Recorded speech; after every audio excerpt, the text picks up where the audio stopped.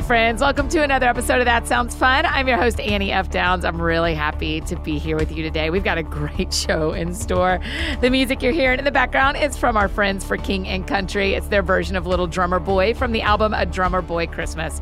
Be sure to check that out. It is so good. And I am so excited because our 2021 Christmas party here on the pod starts tomorrow. Y'all, it's 12 days in a row of super fun episodes. It's going to be so great.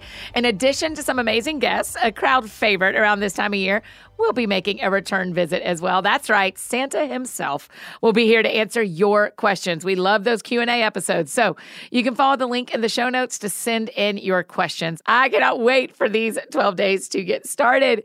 But before we dive into today's conversation, I want to take a moment and share about one of our incredible partners, Pretzels.com. You heard me right, Pretzels.com. You guys, I'm a huge fan of pretzels. I mean, salty, crunchy, endless flavor options. What is not to love? That's why I was so excited when I heard about Pretzels.com. This website was made for pretzel fanatics like us around here. How much easier can it get than Pretzels.com? They have an amazing collection, over 50 gourmet flavors that you're going to love, and they make the perfect holiday gift too. We got the Buffalo Ranch flavor from Pretzels.com and loved it. It has like a little kick, but nothing too spicy, just a ton of flavor. And the packaging was so impressive. Dark brown with warm orange tones. I love the sleek and sharp design on their canisters. It's really like a perfect gift. I'm thinking teacher gifts. Listen, I used to be a teacher. I'd love some Pretzels.com. A treat for your pastor, maybe hostess gifts. All of them will love the pretzels from Pretzels.com. Pretzels.com bakes micro batches of their 50-plus gourmet flavors, and it makes a huge difference. And listen to some of their flavors, you guys. Chipotle cheddar, brick oven pizza. I want to try that. Mediterranean-style blueberry bourbon. Hello. With so many options to choose from, there's something for everyone on your gifting list this season.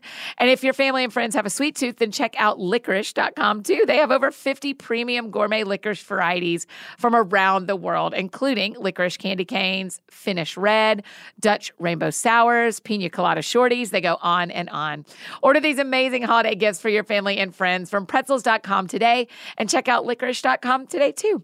If you go right now, I have an amazing deal for you. Get 20% off your order, but only when you use the code That Sounds Fun. So don't wait. Go to Pretzels.com today and use my code That Sounds Fun for 20% off. Today on the show, you guys...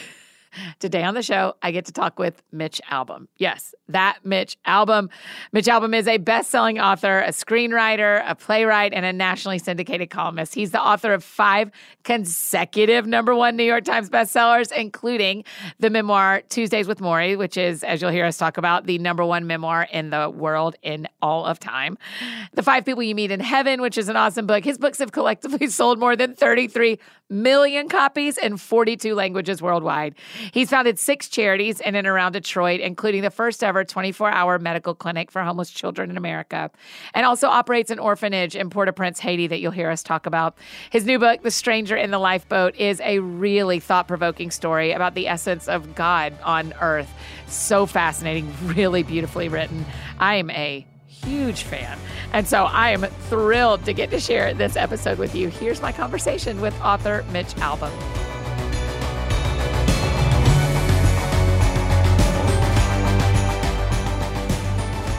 Mitch, thanks so much for being on That Sounds Fun. You're welcome, Andy. It's good to be with you. Man, it's such an honor. Okay, here's where we got to start. I grew up a granddaughter of a small business local bookstore owner. So my grandparents owned a local bookstore, and you just did the coolest thing for local bookstores. So before we even talk about that, will you talk about how much local bookstores matter to you? Well, the truth is that I don't think Tuesdays with Morrie would have become the book that it did without local bookstores. You know, it had no following. It had no anticipation. Nobody really wanted me to write that book, first of all. Most publishers turned it down. And then when I wrote it, they only printed 20,000 total copies, and I thought I'd have them in the trunk of my car for the rest of my life. So it wasn't like it was, and there was no real publicity for it because nobody knew what to make of a sports writer who was writing a book like that. So really, it was the independent bookstores doing what independent bookstores do best, which is customer comes in, hey, I'm looking for something kind of like this. Well, we just got this book. I read it, and it's good. Why don't you try this? Okay, I'll try it. comes back a week later. That was really good. I told my friends about it, and they came in. My friend said that I just booked Tuesdays with Morrie. Do you have it? And that's literally how it built. I mean, Tuesdays with Morrie came out in August of 1997 and didn't even get on the bottom of a bestsellers list until like November, and didn't reach number one on the New York Times bestsellers list until April. So you can see the sort of slow, just sort of word of mouth building, and independent bookstores were hugely behind that. So I owe them a huge debt of gratitude, and always will. All of us have read Tuesdays with Morrie. That's kind of the nature of that book, is everybody's read it. I mean, it is the number one selling memoir of all time. Yeah, that's pretty strange considering how many people told me, no, boring, you're a sports writer, it's depressing, nobody's going to want to read a book like that. And it was just written to pay Morrie's medical bills. It wasn't ever supposed to be. I was as surprised, and am, as anybody at the success of that book. But it struck a chord, and it certainly changed my life. And apparently it's changed a lot of other people's lives as well. Yes, mine included. As I watched your Instagram video about going to the local bookstore, I started dreaming up like, what would it be like in my next iteration of my career to have my own bookstore? Here in Nashville, Ann Patchett has Parnassus, which is our local bookstore that everybody loves. Okay, so in a world where you open a local bookstore, what matters most to you to have in there? What is it? The people that working for you? Is it the variety of books? Is it good coffee? What's going to matter the most? Well, I think variety of books. That you have to become a big bookstore to have the real full variety of books, and then you lose the whole small bookstore thing. I think people and places to sit. I always found that standing up and reading is almost like trying to fly and walk at the same time. There's something pulling you, something about reading a book that makes you want to sit down and get into it. And so I would have a lot of my favorite bookstores of the small bookstore, kind of that have a lot of little cozy chairs just kind of strewn around the place, and you find your own little corner, and next thing you know, you've been there for 4 hours. Right, that's right. And those are my favorite bookshop owners, the ones that'll let you sit and read part of a book and not feel like we're stealing from them in that moment. Well, I would definitely be that person. I would say, just come in and hang around, and you'll buy something. People are pretty good by nature, and they understand that they stay in there for a long time and don't buy anything. They're kind of taking up the space. So, yeah, I would trust everybody. Yeah. Will you tell the story of how that independent bookstore, Books and Mortar, how you found out about it? Yeah, well, I was just, I don't know where I was on TV, or somebody sent me a video of this bookstore. I had no idea where it was. I didn't even know that it was in Michigan, the state I live in. It was just, they did this report of this bookstore. It was small, been in the community for a long time, and they had to move. And they were wondering how they were going to afford the move because times are tough. And so all the people in the community just came down on one Saturday or Sunday and boxed up all the books and then marched them across the town to the new store. And I saw the images of all these people just happily carrying boxes of books. And I just called up the people who were handling the tour for The Stranger in the Lifeboat, my new book. And I said, listen, I just saw this thing. I don't know where this place is, but I want to go there and help them, support them. So please, can you try to find a way to put it on the tour? And then I found out that it was in Grand Rapids, Michigan, which is in my state, but on the other side. So it's about 2.5 hours away from me. And I went out there over this past weekend.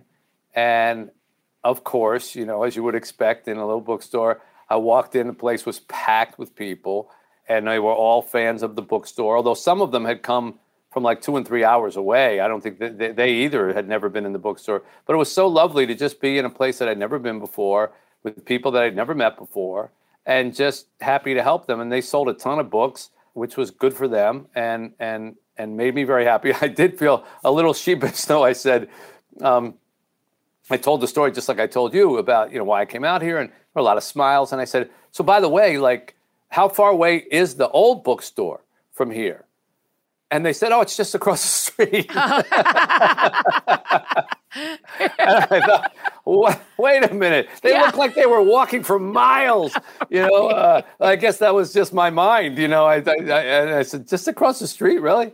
I said, well, it's still worthwhile doing so. Yeah, I mean, talk a little bit to us. It is so easy to go online and buy from one of the big retailers because you can hit the button. It's a little bit cheaper. It gets to you really fast. Why should we still go to local bookstores first? Well, because look, I don't want to insult the national retailers. They have a place too, and I've certainly benefited from their existence as well. But it has to be a complementary system. If it's all one or the other, if the world is just online retail people, then it's too much power in one pocket of the business. And there are influences that make an online business want to do what it does that, shall we say, are not the same as what a local bookstore can do, particularly for smaller books or books that don't sell a gazillion copies. And the thing about a small local bookstore is when you walk in, you make your own map.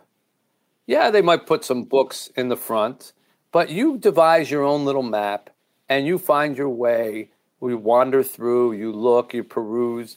Maybe they make some recommendations that are on a shelf or whatever. But for the most part, you weave, and the creativity of just finding your way through a bookstore, that in of itself should be celebrated. Whereas when you go online, it's so much in the control of the people who program that site. Well, let's face it, if you're programming big sites, it's algorithms and what are people going to click on the most.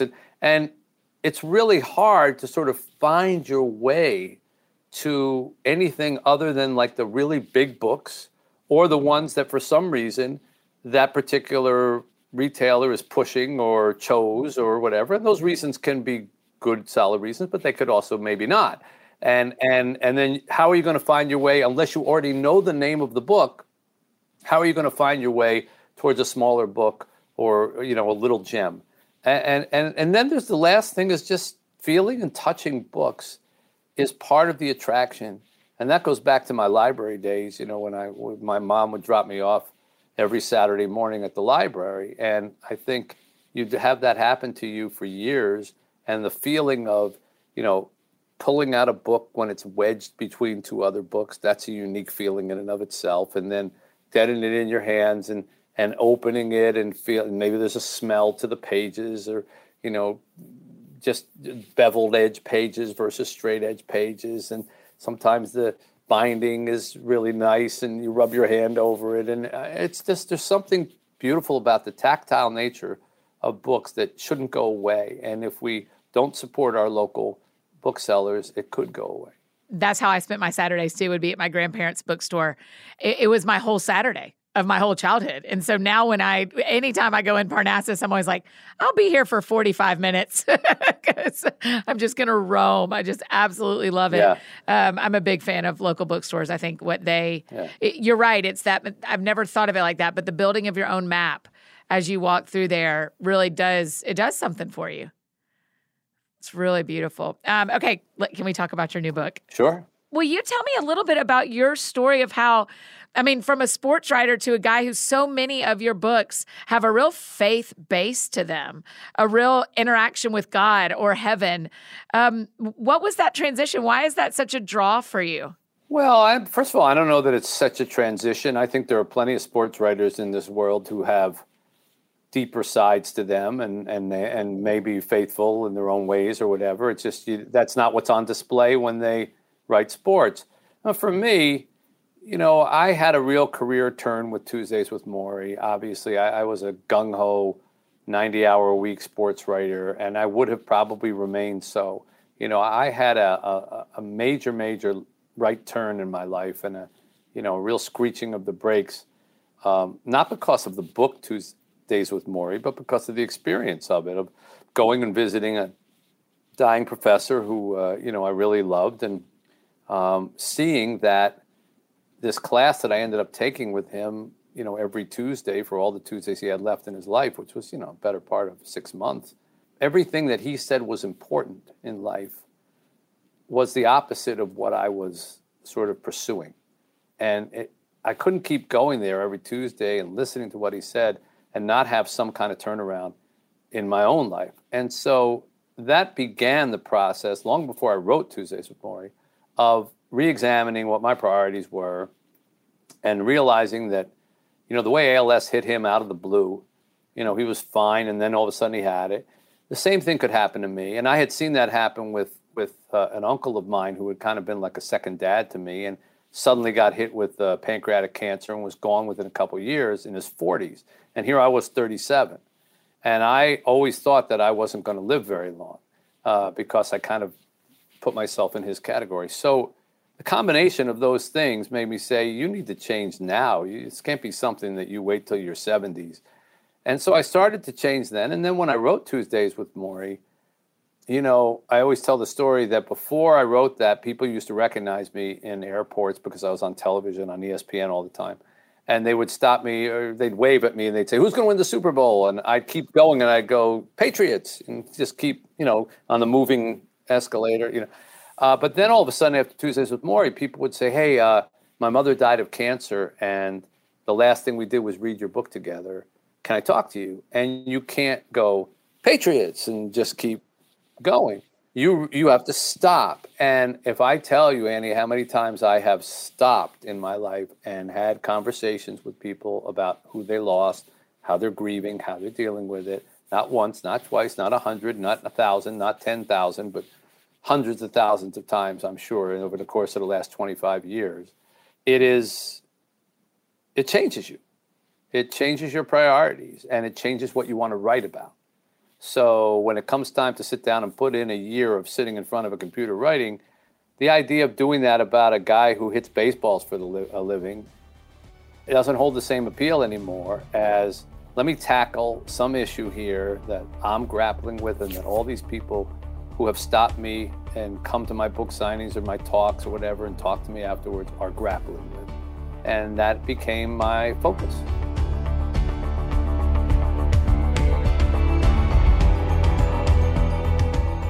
Hey friends, just interrupting this conversation real quick to share about another one of our incredible partners, Modern Fertility. What if I told you could get important fertility insight without going to the doctor or even leaving home? Well, I'm telling you just that. Modern Fertility makes that possible with easy at-home fertility hormone testing. That's why Modern Fertility was created. It's the easy and affordable way to test your fertility hormones at home with a simple finger prick. Mail it in with a prepaid label and you'll get your personalized results within 10 days. Seriously, y'all, they've made it so easy. Traditional testing with your doctor can cost over $1,000, but Modern Fertility gets you the same info at about $159, which is an actual fraction of the price. And if you go to modernfertility.com/thatsoundsfun, you can get $20 off your test. Also, if you have an HSA or an FSA, you can put those dollars towards Modern Fertility. You'll get insight into your hormone levels, how many eggs you have, and other important fertility factors. The results go deep into what every hormone means, and you can also talk one-on-one with a fertility nurse to review your results and options for the next steps. If you want kids today or maybe one day in the future, clinically sound info about your body can help you make the decision that's right for you. Right now, Modern Fertility is offering our listeners $20 off the test when you go to modernfertility.com/thatsoundsfun. That means your test will cost $139 instead of the several hundreds or even $1,000 plus it could cost at a doctor's office. So get $20 off your fertility test when you go to modernfertility.com/thatsoundsfun. modernfertility.com/thatsoundsfun. All right, I'm here with our Enneagram 8s from Ennea Summer 2021, Matt and Allie. Okay, you guys, what is your favorite Christmas song? Mine is So This Is Christmas by John Lennon. Really? Why? I know. I don't know. It always gets me so emotional that time of year. You're like looking back and thinking like what I could have done, what I have done, and like what I plan to do, kind of. Yeah. Okay. Yeah, it always makes me cry. Okay. You feel very safe with John Lennon. I do. Yeah. Yes. It makes you feel secure. So if you'd asked me this question maybe 6 years ago, I would have said none of them. I Really? was a huge Scrooge for Christmas music. Being a musician and getting asked to play Christmas songs the majority of my life, and I don't like playing them. But years ago, I was asked to put on this concert every Christmas for a couple years that was multiple artists every night. Each night was a new show with multiple artists. And it was complicated. We asked the artists to play for free. I had to put together like this superhuman band that could literally put a new show on every single night. Some days we do a matinee and an evening show. So it's up till 3 a.m. writing charts and hiring horn players and organizing everything and then having to play all the songs. But there was this moment when I was writing a chord chart out, and I actually think it was Dave Barnes' version of the Christmas song. People know it as Chestnuts Roasting an Open Fire. Oh, yeah. And I was like, God, this song is freaking awesome. And it all just turned for me in that moment. It's like, okay, you know what? I like this song. Yeah. And I think it was just like, okay, Christmas doesn't have to be like joy, joy, happy, happy. Like you can be melancholy and still enjoy like an adult beverage by the fire next to the Christmas tree, and things are going to be okay. Yeah. Hey, my name's Sam Collier. I'm the lead pastor of Hillsong Atlanta, and my favorite Christmas song of all time is by Donny Hathaway, This Christmas. We sung this song all around the house every single year with my house shoes on and a little bit of eggnog, but I can't do eggnog anymore because I'm lactose intolerant. But we did that, and I love this song. And now back to our conversation with Mitch.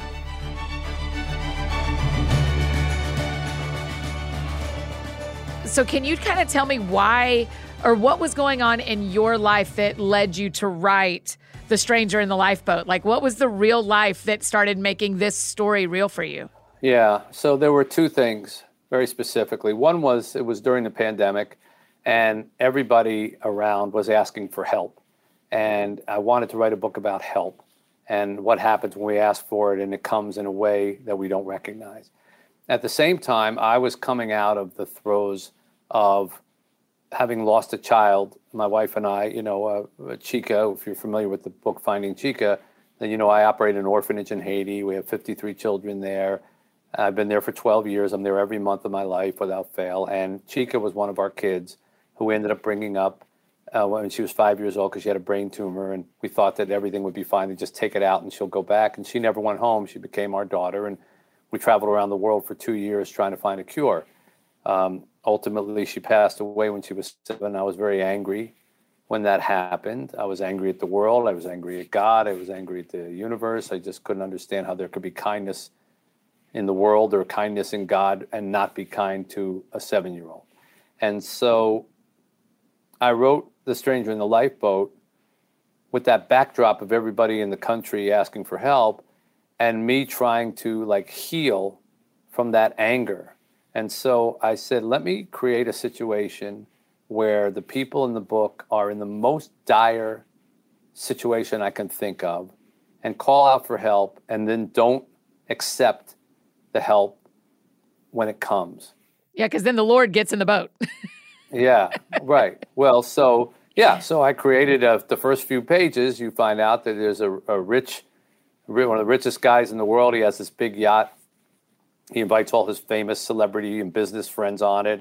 They're having a big soiree, and the night before they're supposed to return, out in the middle of the ocean, it blows up. And everybody's killed except 10 people who get to this life raft, 5 of whom are the rich guests and 5 of whom are the help. And they're in this life raft for 3 days. Nobody's coming for them. They feel abandoned. They're running out of food and supplies. They see sharks in the water. They feel like they're going to die. And they start calling out for help. And suddenly they see this body floating in the water. And they pull it in. And it's this young, nondescript guy, just an average-looking guy. And they pepper him with a bunch of questions. He doesn't say anything. And finally, one of the passengers says, well, thank the Lord we found you. And he says, I am the Lord. And this begins this odyssey where they're out on the sea and they don't believe what he says because you use your eyes, right? And so he doesn't look like God. He gets hungry, he gets thirsty, falls asleep. It's just some guy who banged his head, and probably thinks he's God now. And even when the help is right there with them, they don't want to recognize it. And I was able to, by creating the story, I was able to put in the mouths of these passengers as the days go on and the things get worse and the storms get worse and the sharks get worse. All the questions. The sharks getting worse was terrible for me, by the way, Mitch. I hated that part. Yeah, nothing like a good shark story. Yeah, you really wrote that up. Yeah. But, I got a chance to put in the mouths of these passengers the questions that I had for God or for the universe. And many of the questions that they ask are the ones that I was asking in those years after Chica died. Wow. That is really generous of you to write from that place for us. So thank you for doing that. That's incredible. Well, I'm sure there are a lot of other people who have gone through things or are seeking for help. And, I always try to write a book that can be of some use. I know that most people, I guess, don't feel like their books need to be of use. They just need to entertain or be a good story or be artistic, and those are all good reasons. I'm not denying any of them. Those are excellent reasons to write a book. For me, just for me, I feel like if they don't inspire in some way or make people feel better, it's just another book on a shelf. And, I guess that's what gives me a sense of like driving me to do it, is like maybe you make one other person feel a little better, then it's worthwhile, all the work you put in. When you are writing a novel like this, do you see the video of it in your head? Like, are you watching a movie of it? Or as you're writing, are you starting to understand the story as you go? Or how does it work in your head when you're starting? It's a good question.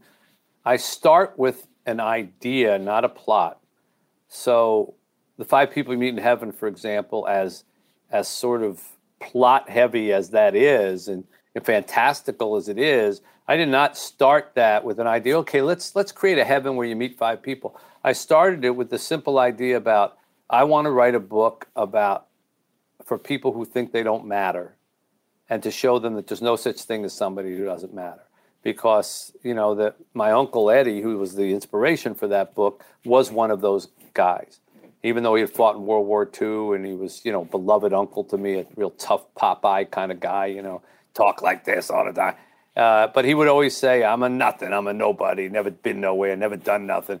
And I could never break through that, And so there wasn't, heaven didn't exist, 5 people didn't exist.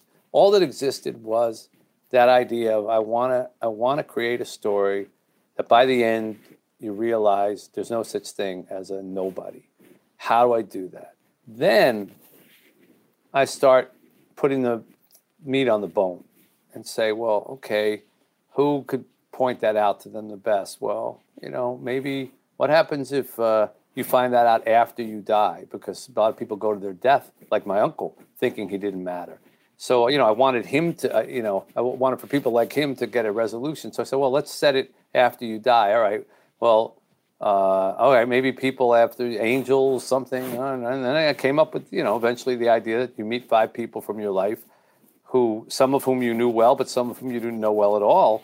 And you might have had spent 5 minutes interacting with them, but you changed the path of their life forever. And they changed yours.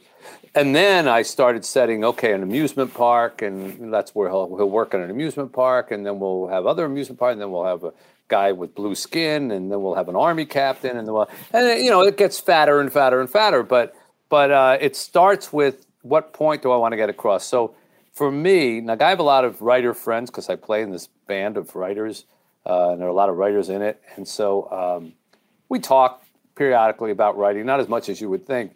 And a lot of them say things like, oh, I don't know, I start a book, I just let the characters kind of tell me where to go. And I just don't understand that because, like, to me, like if I open the drawer and the characters are in there and I say to them, so where are we going today? They're just going to look up and say, hey, where are we going? You're the ones doing the, you're driving the car here. We were just passengers on this thing. So my characters don't speak to me or tell me anything. They're waiting for me to, drive them to school. So I have to always kind of know where I'm going when I'm writing. I have to have a North Star that I can sail towards. What instrument do you play in the band? I'm the keyboard player. That's amazing. That's awesome. Do y'all do a lot of gigs? Yes. Well, we've been together for a long time. Let's see, who's in the band? There's Stephen King, Dave Barry, Amy Tan, Ridley Pearson, Scott Turow, James McBride, Greg Iles, Mary Carr, Roy Blunt Jr. See, it's one of those bands that just keeps getting bigger and bigger. It doesn't matter. A lot of people don't actually play anything, and we're pretty terrible as a whole. But we just give all the money to charity, so we can't be blamed. and we're punctual. If we say 8 o'clock, we'll be there at 8 We'll o'clock. be there. How many rock and roll bands can say that? That's right. And we play mostly oldies music and stuff. Yeah. So I was a musician, so I cheat a little bit because Yeah. that was my. You can see in the background here is my keyboard over there, but that was my first love. So I can play a little bit, and so can a couple of the other people in the band. But What's music the band and writing called? aren't that. The Rock Bottom Remainders. Oh, I love it. The rock bottom. Okay, sorry, you were about to say music and writing aren't that different? No, I don't think so. I find that the rhythm of writing is very much like the rhythm of a song, and the cadences of your sentences. I'm always very pleased when people say to me, I start reading your books, and it's just like before I know it, like all the pages, I'm just way deep into it. Or they used to say that when I wrote a newspaper column. They would say, I start your column and I get right to the bottom. And I really like that because sometimes I read, like I have to stop right in the middle. I have to read again because I got lost or whatever. Well, a lot of that is just the cadence and the rhythm of your sentences, that you have to write with a beat that kind of goes like this. And you don't want to stop and you don't want to go, you don't want to write blah, blah, blah, blah, herky-jerky like that. And so my wife says that when I write, she has observed that I bob back and forth like I'm doing now on your camera, and that I write like that, and I type, and that if I stop, it's usually something has gone wrong, like I've hit a snag or something. And I realize she's right. Like I have like a beat that always goes in my head as I write, and that means it's going well. That means the cadence of the sentences is going well. So that's what I mean by music and writing are pretty similar.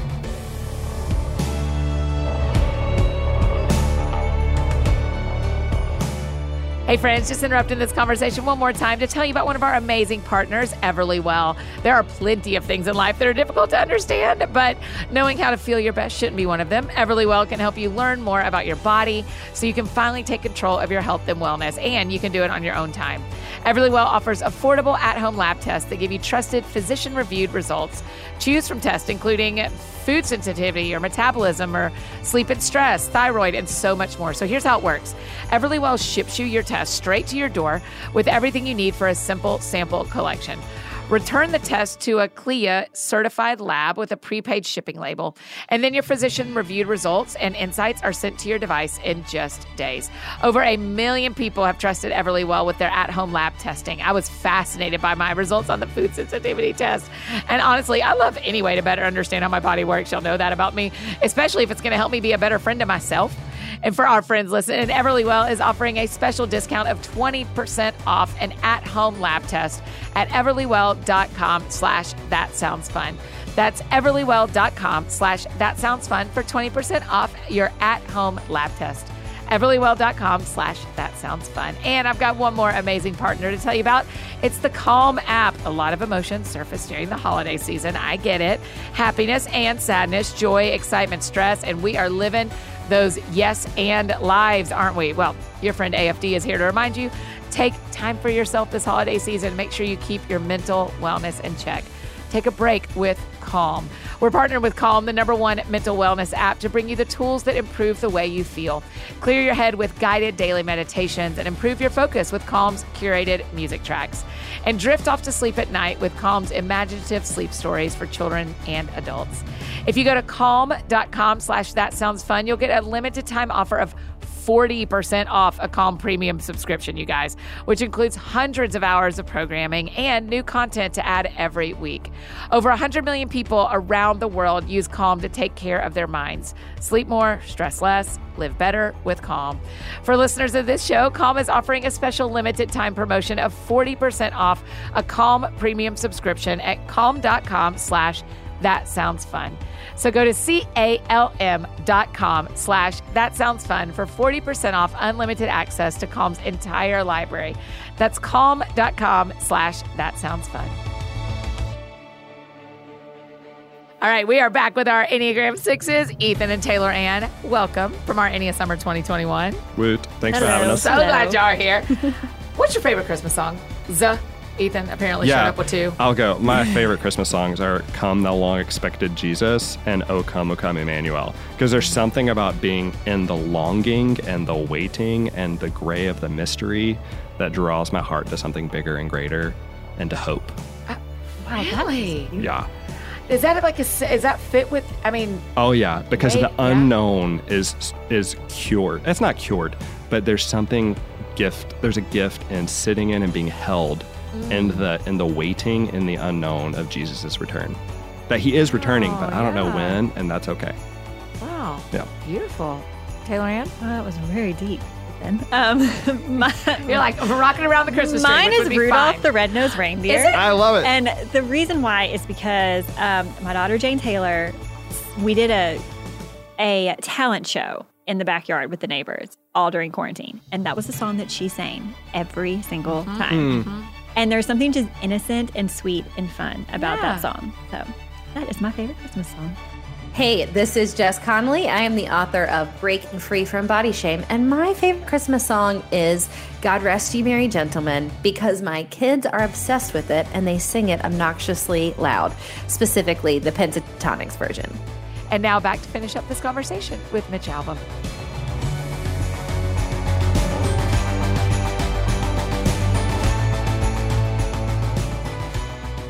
Well, I mean, I think The Stranger in the Lifeboat is beautiful. I found myself, as I was reading, kind of having that taken along experience. And so that is your writing style, which is just incredible. Stranger in the Lifeboat, when people are picking this up and reading it, we're at Christmas time and we're gifting it as well. Who do you hope we gift it to? Much less who reads it. Who do you hope we gift it to? Anybody who is healing from something, who lost somebody, who doesn't feel real good about themselves, maybe a little down on themselves, or who's gone through a rough patch over the last few years. Because as I said before, I get to put the questions that we would want to ask, whether you believe in God or the universe or the general goodness of people or humanity, whatever it is, I get to put those questions in the mouths of these passengers, and they ask things like, there's a moment where one of them says to this God character, well, if you're God, do you answer prayers? And he says, well, I answer every prayer, but sometimes the answer is no, which is something that we need to learn to accept. Or, of course, the big question, why do people die? And one of the passengers who's lost his wife years earlier has never gotten over it, much as I never got over losing Chica. He breaks down and says, why did you take my wife? Why did my wife have to die? And the response is, well, whenever people die on earth, people are always saying, why did God take them? Maybe a better question is, why did God give them to us? What did we do to deserve their love, their affection, their special memories that they made? Didn't you have those memories with your wife? And the guy says, I had them every day. And the response is, well, those memories, they're a gift, but their absence is not a punishment. This isn't about being cruel when they stop. I know that you on earth cry for your loved ones when they die, but I can assure you they're not crying. And, when I write something like that, which even when I'm saying it, I get a little choked up because I wrote it for myself as much as for anybody reading it, because that's the attitude I had to learn to take in order to get over the death of a 7-year-old girl. Was, all right, well, but who were we to have deserved her in our lives? My wife and I didn't have children of our own. We wanted to. We got married kind of late. Didn't happen. So that was a prayer we thought wasn't answered. And then here's 16 years later, this 5-year-old comes into our lives. She's sleeping at the foot of our bed. She's waking us up for breakfast. She's giggling. She's laughing. She's putting her hand over my mouth when I try to sing. She's doing all those things that make, every child makes a world for you with those amazing little memories. And we had that for 2 years. And instead of saying, well, why'd we only get 2 years? Why'd you take her after 2 years? A better question is, well, what did we do to deserve those 2 years? We were in our 50s already. Nobody gets that opportunity in their 50s, or rarely. And all of a sudden we had it. And, yeah, 2 years is short, but there are a lot of parents who have a child for 6 months, 6 weeks, 6 minutes, and they have to deal with it. So when you can come at it from a point of view of like, we didn't lose, we were given, no matter what your loss is, your job, your position, something you had before, your house, or a loved one. It's a lot more healing to think of, well, all right, we were given that for a period of time. We were lucky and fortunate to have it for that time, than it is to keep saying, why me? Why me? Why was it taken? Why are bad things keep happening to me? So my hope with Stranger in the Lifeboat is beyond the exciting story. And I think it is an exciting story. It's probably the biggest adventure story I've ever written. It's at sea, and there's waves, and there's shark attacks, and there's storms. Wild. I had to read up and study about how you can eat shrimp that get caught in barnacles underneath your boat, and they can keep you alive. And, shipwreck stories are always interesting anyhow. But wrapped underneath all of that, hopefully, is a message of hope and inspiration and healing, in times of help. It's absolutely beautiful. I'm so grateful you wrote it. So thank you for all the work you put your hand to. But to write out of a place of pain and suffering for yourself, it takes a lot out of you too. And so that is very kind of you to do that for all of us. Well, I appreciate your reading it. Thank you. And your listeners. I have a sports question for you. Can I ask you a sports question? Okay. I'm a Georgia Bulldog. Oh. What's going to happen here? I feel sorry for you. I know, Mitch. What's going to happen? Who wins the national championship? I think Alabama's going to win it no matter who. But you're gonna have to take on our Michigan Wolverines against next. you. I know it's me versus you. Well, not me and you. It'll be our schools. Not that personal. But, yeah. Well, that'll be an interesting game on New Year's. I always say that you can't really predict those things because they're so.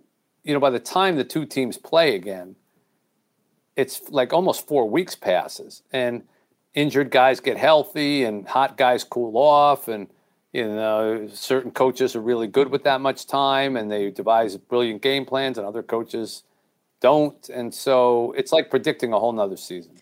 It is. Michigan looks so good right now, by the way. I mean, I was very surprised. I'll make sure to tell Jim Harbaugh you said that. Yeah. Give him a call. Tell him I said it.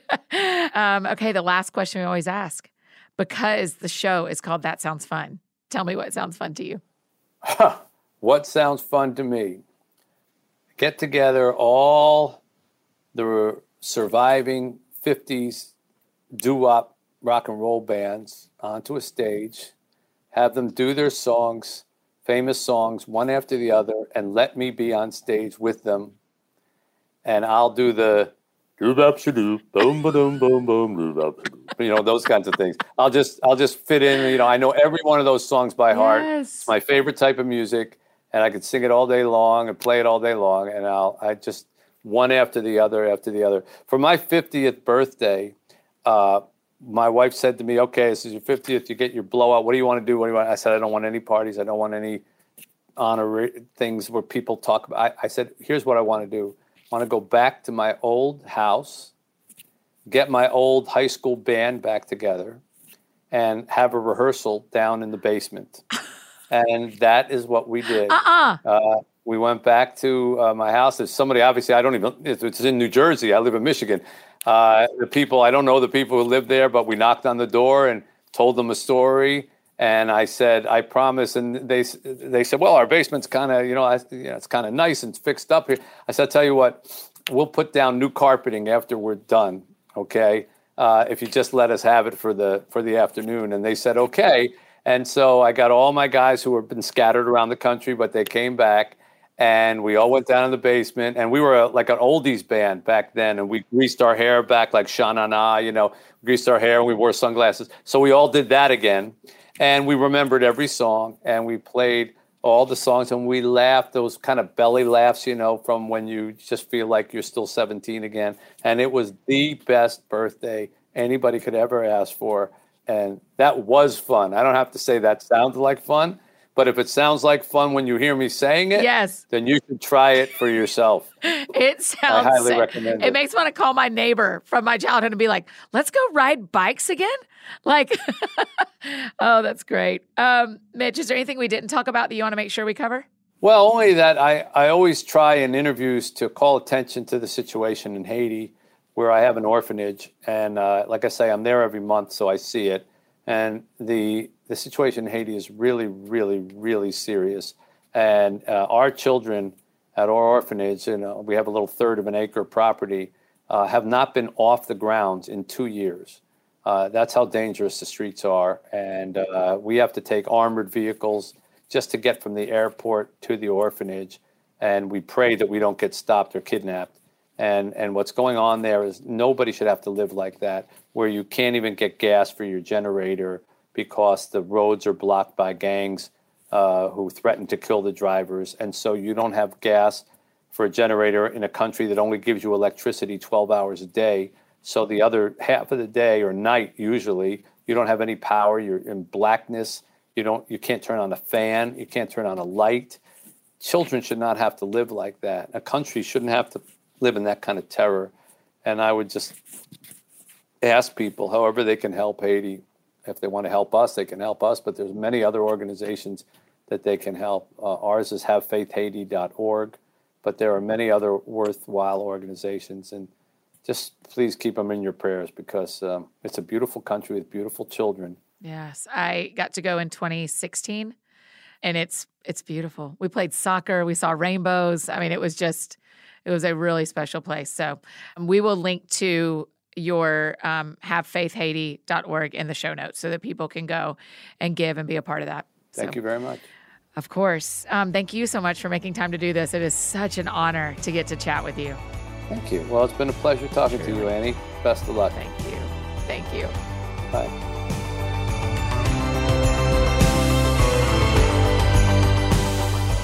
Oh, you guys, isn't he the coolest? I mean, what a big deal to get to talk to Mitch Albom. It is not lost on me that he is one of the finest writers of our time. And so to get to meet him and chat with him is just a huge, huge gift. I'm really grateful. Be sure to grab a copy of The Stranger in the Lifeboat from your local bookstore would be where I would check first. And go follow Mitch. You can see the video from Books and Mortar that I thought was so cool. Tell him thanks for being on the show. And make sure to check out his nonprofit work in Haiti. Again, that's havefaithhaiti.org. If you need anything else from me, I'm embarrassingly easy to find. Annie F. Downs on Instagram, Twitter, Facebook, all the places you may need me. That's how you can find me. And I think that's it for me today, friends. Go out or stay home and do something that sounds fun to you, and I'll do the same. Today, what sounds fun to me is listening to the Behold the Lamb of God album. Andrew Peterson, you guys, if you haven't heard this Christmas album yet, spin it today. Get ready for tomorrow. Y'all have a great day.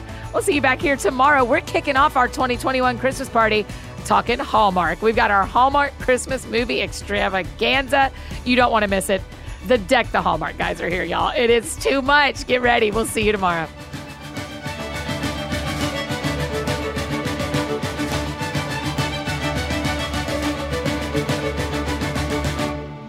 Hey everybody, it's Lauren Daigle, and my current song is Hold On To Me, but my favorite Christmas song has to be, well, I can't pick one favorite because I'm a 7, so I need to pick 3. It's A Little Drummer Boy, it's Oh Holy Night, and it's Oh Come All You Faithful. I am Steve Carter, the author of The Thing Beneath the Thing, and my favorite Christmas song is Silent Night, and it's just because of the tradition. At most churches that I've been a part of, that was the song that we would sing to close out the service, candle in hand, and kind of your family right beside you. And I just love that moment every year. Hi, I'm Tim Hasselbeck. I think my favorite Christmas song has to be Tennessee Christmas by Amy Grant. In fact, that entire album probably takes the cake for me. Grew up on it, and now living in Tennessee, it's perfect.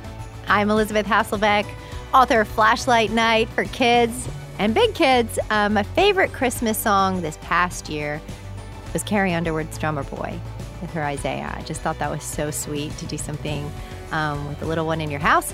And I would have to agree, our favorite Christmas album, definitely Amy Grant's Christmas. I think the first time I had Christmas at Tim's house, I got a glimpse into his childhood listening to all of Amy Grant, and That tender Tennessee Christmas is always going loud and proud in our house in December.